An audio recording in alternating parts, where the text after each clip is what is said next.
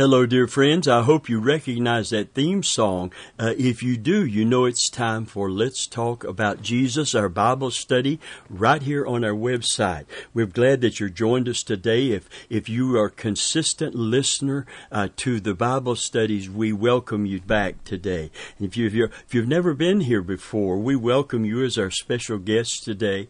And by the way, you don't have to be a Christian to hear the Word of God today. To understand the greatness of our God, the graciousness of our God, the goodness of our God. Amen. But also to understand the severity, both the goodness and the severity of God, so that we understand that in righteousness and holiness, He can't overlook sin. He has to judge it. He's obligated by His holiness. But He has made a way for us to be reconciled unto Him who have sinned against Him through the precious blood and sacrifice of His Son that He gave for us. Friend of mine, I love Him because He first loved me today. Amen. And I pray that this message will help you if you're a Christian and you have found yourself falling away from the Lord and getting deeper and deeper into the bondage that the world will bring to your life. And if you've lost your joy, lost your peace, and lost your song, friend of mine, I want you to know God wants you to get it all back. He's a God of restoration. Praise God. And He's a God who sets captives free. So we're going to be talking about believers in Babylon. I'm going to read from Psalm 137, verses 1 through 4 to start this Bible study. I preached on this. I want to teach on this. Hard for me to teach without preaching, and it's impossible for me to preach without teaching. So it's going to intersect with each other today, because I'm a pastor evangelist. Hallelujah. Listen to Psalm 137, 1 through 4.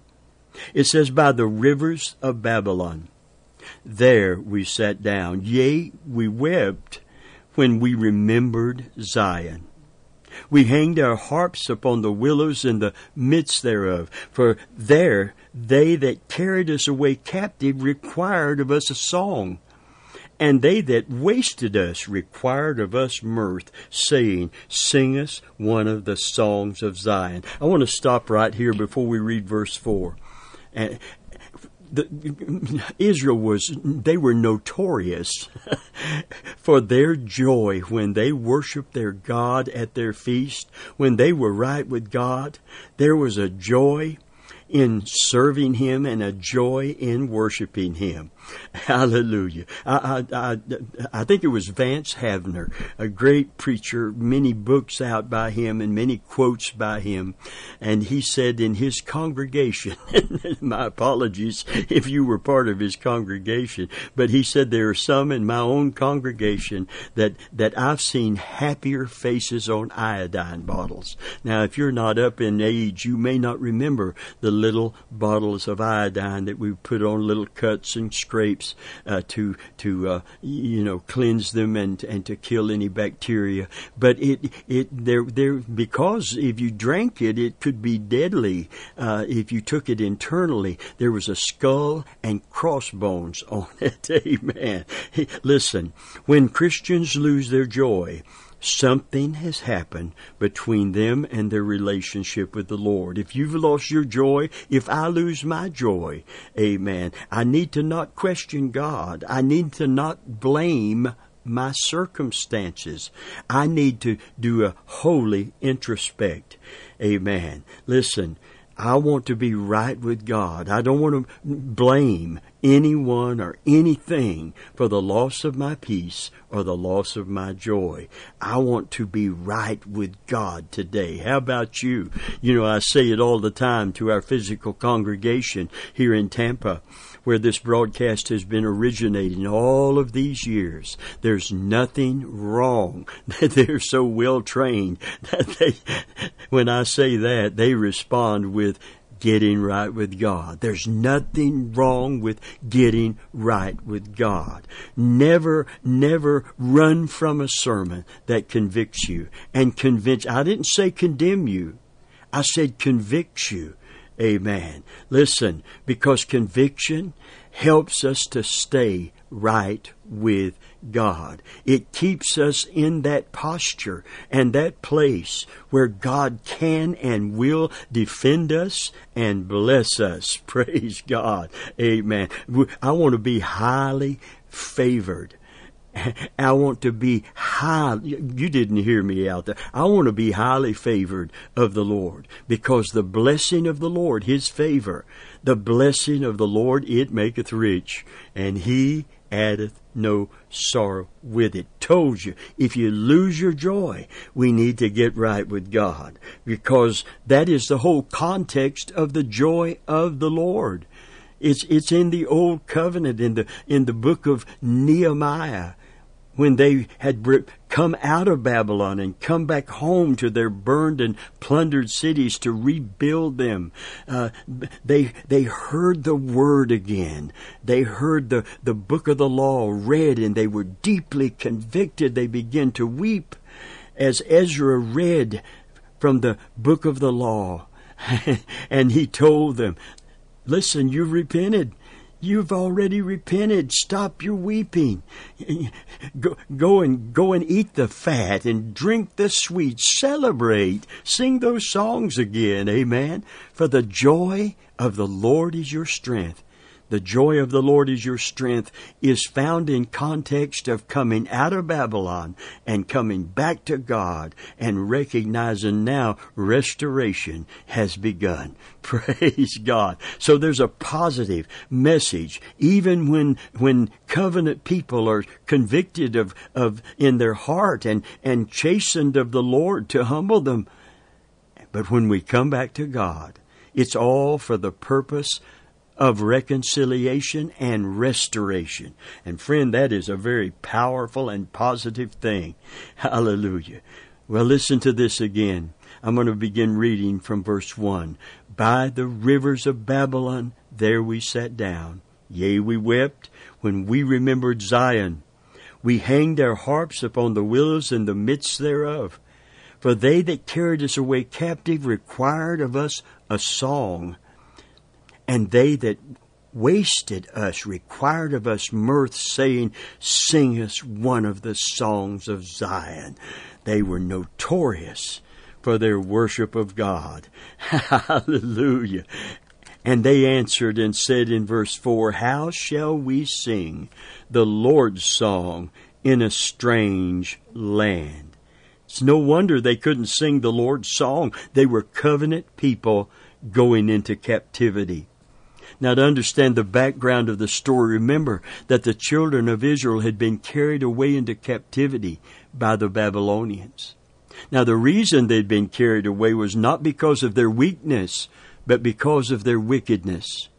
They had fallen away from the living God, and God had allowed their defenses to be broken down and used a pagan nation to bring them to their knees, to bring them to that place of humility that He could also bring them to repentance.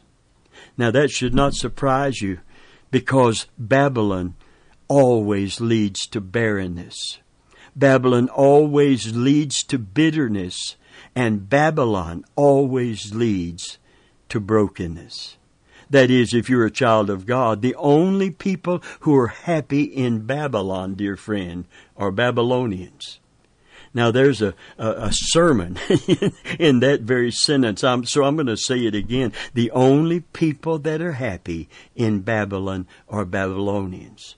And that's why we have in the New Testament a picture of God's people being pulled toward the world and its values. And it simply says, come out of them. Come out of them and be ye separate, saith the Lord, and touch not the unclean thing, and I will receive you. Amen. For what fellowship hath light with darkness?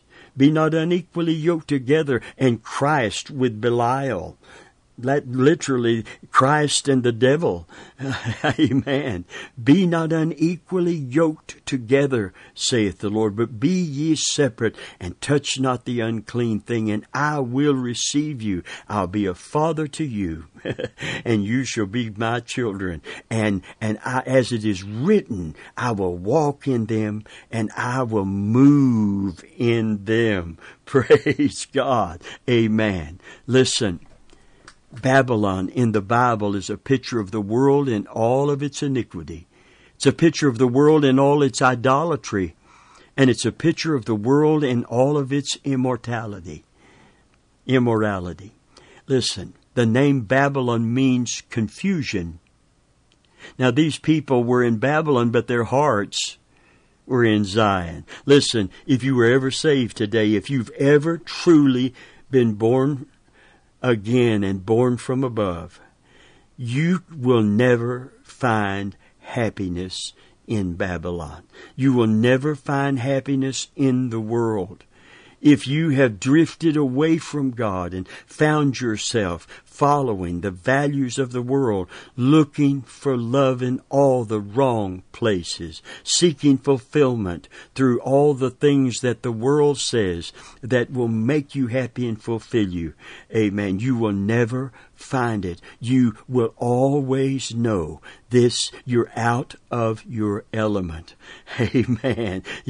You will never, ever get away from that real born-again experience. Amen. No matter how far you drift, you know where you truly belong. And that is what God is counting on, that believers in Babylon will remember Zion. Praise God.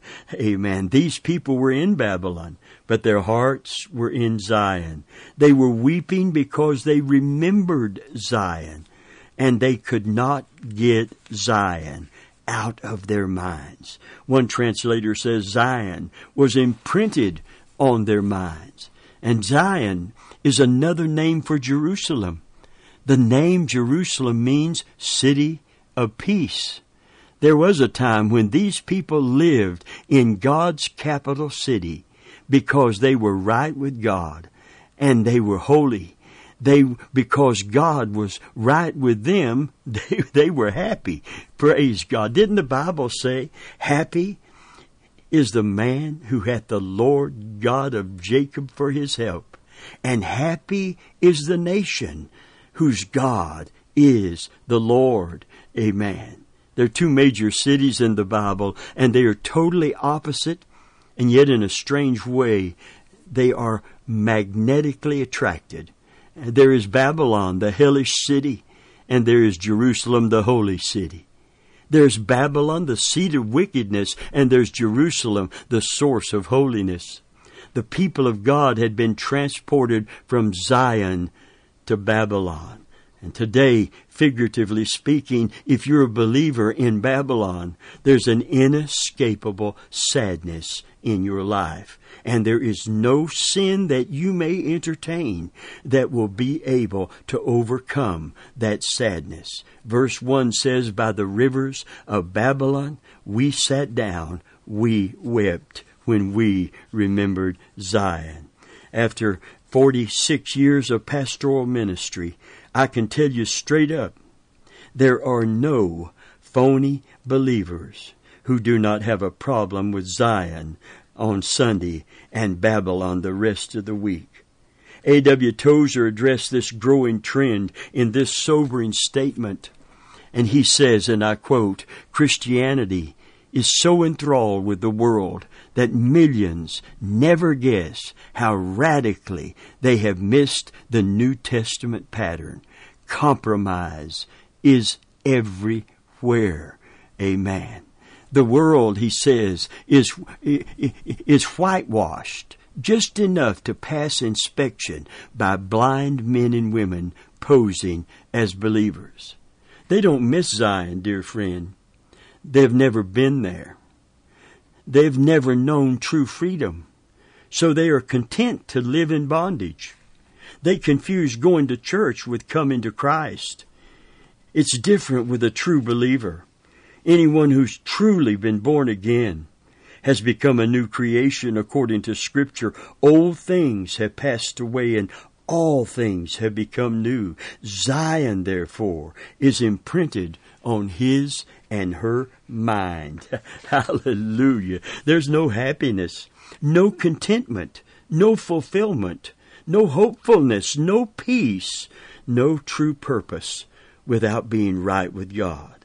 We will always remember Zion because Zion is real. And we are the authentic citizens of God's holy city.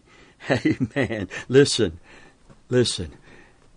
When you're born again, the Bible said from that point forward, when you truly have repented your sin, received Christ as your Savior, been reconciled unto God. Amen.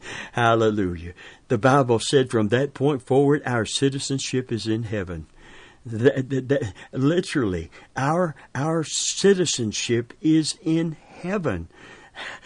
Our conversation is in heaven. Our citizenship is in heaven. Our names are on heaven's rolls. We're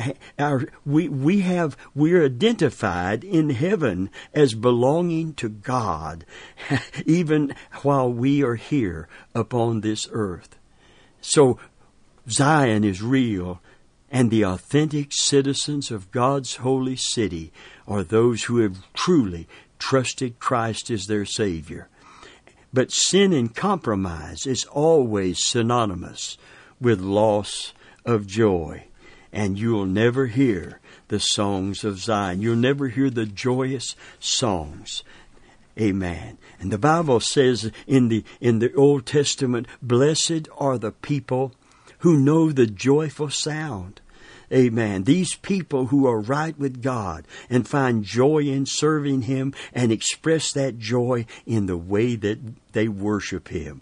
Scripture says, great is the Lord and greatly to be praised. Hallelujah. That's why even their captors had heard of their joy. It was said of them that you had never known joy until you had been in one of those Jewish feast and worship services when the covenant people worshiped the covenant God that had blessed them so wonderfully. Hallelujah. Listen, these believers in Babylon were not just sad because they were in bondage in Babylon. They were sad of why they were there. In Jeremiah 25, I'm just going to read the paraphrase, and you can see what had happened here in context. It says, this message for all the people of Judah came to Jeremiah from the Lord during the 4th year of Jehoiakim's reign over Judah. This was the year when King Nebuchadnezzar of Babylon began to reign. Jeremiah the prophet said to the people in Judah and Jerusalem, for the past 23 years, from the 13th year of Josiah son of Ammon, king of Judah, until now, the Lord has been giving me His message. I have faithfully passed them on to you, but you have not listened. Oh, pastor, are you listening? Oh, evangelist, are you listening? Amen. Again and again, listen, verse 4. See, we got to bring the message where people heed it or not. God is going to give the message and the call to repentance to His people. He doesn't want us in bondage. He doesn't want us to lose our joy, our peace, our song. He doesn't want the hedge to come down and our enemies to prevail. He wants to provide for us. He wants to protect us. Hallelujah. Amen. Listen, verse 4, again and again the Lord has sent to you His prophets, but you have not listened or even tried to hear.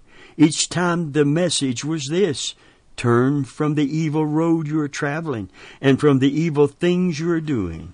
Only then will I let you live in this land that the Lord gave you and your ancestors forever. Do not make me angry by worshiping the idols you have made. Then I will not harm you. But you would not listen to me. Verse 7 says the Lord, you made me furious by worshiping your idols, bringing on yourself the disasters you now suffer. Now, a friend of mine, sometimes the devil is allowed, just like Nebuchadnezzar was allowed to do certain things. He was allowed to do certain things to Job and his family. But when God drew the line, it all stopped. But when we always blame the devil, when we always just try to bind the devil and presume and assume that every calamity is the devil behind it, and we never ever consider the chastisement of God. Are you listening to me today? We never consider to do a holy, healthy introspect to see if there's something we need to repent of. Let me read you something from 1 Peter 4:17. It says, "For the time has come," and I believe the time is right here, right now. It's upon us. "For the time has come that judgment must begin at the house of God. And if it first begin with us, what shall be the end of them that obey not the gospel of God?" I'm going to submit this to you in light of this scripture, because judgment begins at the house of God. That's where repentance must begin. You see, we are praying for revival, praying that the wicked world will repent of their wickedness and their sins of omission and commission. Listen, it doesn't start with the world. It starts with us. If my people, which are called by my name, would humble themselves and pray and seek my face and turn from their wicked way, I will hear from heaven. I will heal their land. It starts with us. Amen. That's where repentance must begin. In order to escape judgment and regain God's favor and blessing, being covenant children of God never excludes us from His correction, but rather it ensures it. Didn't the Scripture say in the new covenant He scourges every one that He receives? Faint not when thou art chastened of Him. He scourges every one that He receives. He chastens every one that He loves. If you be without chastisement, you're bastards and not sons. You really don't belong to God, and therefore He lets you go. You're not His child. He takes no responsibility for you. He allows you to go on in your folly and in your sin. Listen, and in your destruction. But these corrective judgments are not for their destruction or our destruction. It's for our instruction. Praise God. It's to bring us back to our Father's house. It's to bring us back to a place of His favor and His blessing. I'm going to continue to read from this paraphrase. I want it to be very practical today as we read it. Verse 7 said, "But you would not listen to me, saith the Lord." And how was He speaking to them? He was speaking to the prophets that He sent unto them. Oh, He said, Jerusalem in the new covenant. "O Jerusalem, Jerusalem, thou that kill, thou that stone the prophets and kill them that are sent unto you." Why didn't they want the message? What was wrong with the church in the book of Revelation, the last of the 7 churches of Asia, Laodicea? Jesus is knocking at the door of a church where He should be welcomed. And if He had come as a healer, He would have been welcome. If He had come as a financier, He would have been welcome. If He'd come to bring them the material blessings to them, they would have opened the door wide. Why was He not welcomed? Why was Jesus not welcomed in a church of all places? "Behold, I stand at the door and knock." You know, we can take this and apply it to the lost and dying world. He does knock on the heart door, and we have to open the door. If you've ever seen the painting of Jesus knocking on the door, you'll notice there's never a knob on the door so that He can open it. It has to be opened from the inside. But He doesn't just knock, He calls. "Behold, I stand at the door and knock. If any man hear my voice and open the door, I'll come in and sup with him and him with me. But this is to the church of Laodicea. Listen, this is a church that had become compromised, and this is a church that had become materialistic in their values, matched the world. I'm rich and increased with goods, he said, you say, and I have need of nothing. But this was his assessment of their need. But I say unto you, you're poor, miserable, blind, and naked, and I counsel you. You see, I'm coming to counsel you. Buy of me gold tried in the fire, that you may be rich, and anoint your eyes with eye salve, that you might see. Amen. We'll teach on that sometime. But listen, he said, as many as I love, I rebuke and chasten. Be zealous, therefore, and repent. Amen. And then the restoration comes. Hallelujah.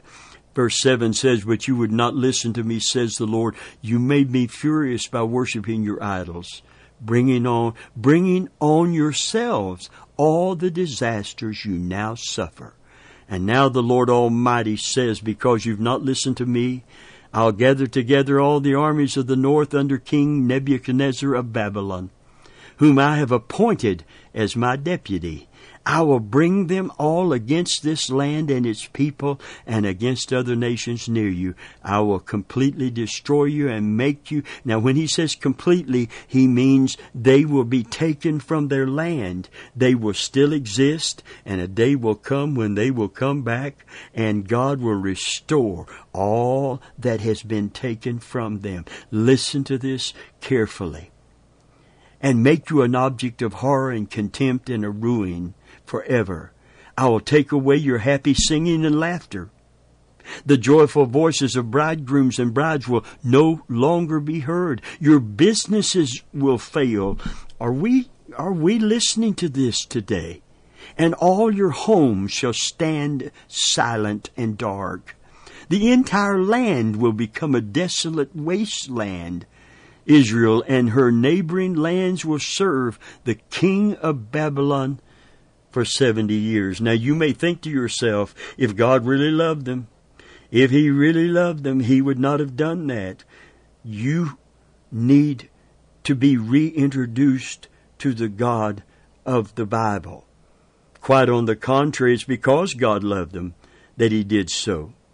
For that we read in Jeremiah 24:5.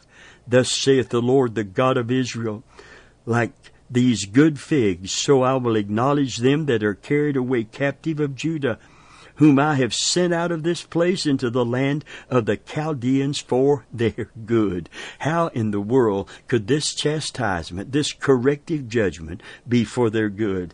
How could a trial coming upon our life to shake us into an awareness of our need to get back to God and be right with God, be good? Amen. Now for the good news. If you're a believer in Babylon and you are experiencing the bitterness and the barrenness, it will lead you to brokenness, which is the first step toward repentance and restoration. Praise God. Amen. If your heart is broken today, if you find yourself in not running with some crowd of partying people, but if you find yourself alone thinking about Zion, hallelujah, remembering where you truly belong and that you are out of your element, it's time, it is high time to come home, to come back to where you belong, to serve the God of Abraham, Isaac, and Jacob, the Christ who gave his life on the cross for you, the people of God who would love you, support you, welcome you, and be part of your restoration today. Glory to God. God loves you, make no mistake about it. And it's because he loves you that he just won't let you be and let you go on in any rebellion or any way. You see, there's a way that seems right unto a man, but there's an end to that way, and it's destruction. And the devil's counting on us continuing down the road that leads to destruction. But God wants to interrupt that journey and turn us around. Hallelujah. That's what repentance is. It's turning around and heading in the other direction. And the moment the prodigal son started home, amen, God began to prepare, and had prepared really already, the blessing for when he did. Come, let us return unto the Lord. There was an event in Washington, D.C. this week. One of my dear friends and fellow soldiers was there. And it's called the return.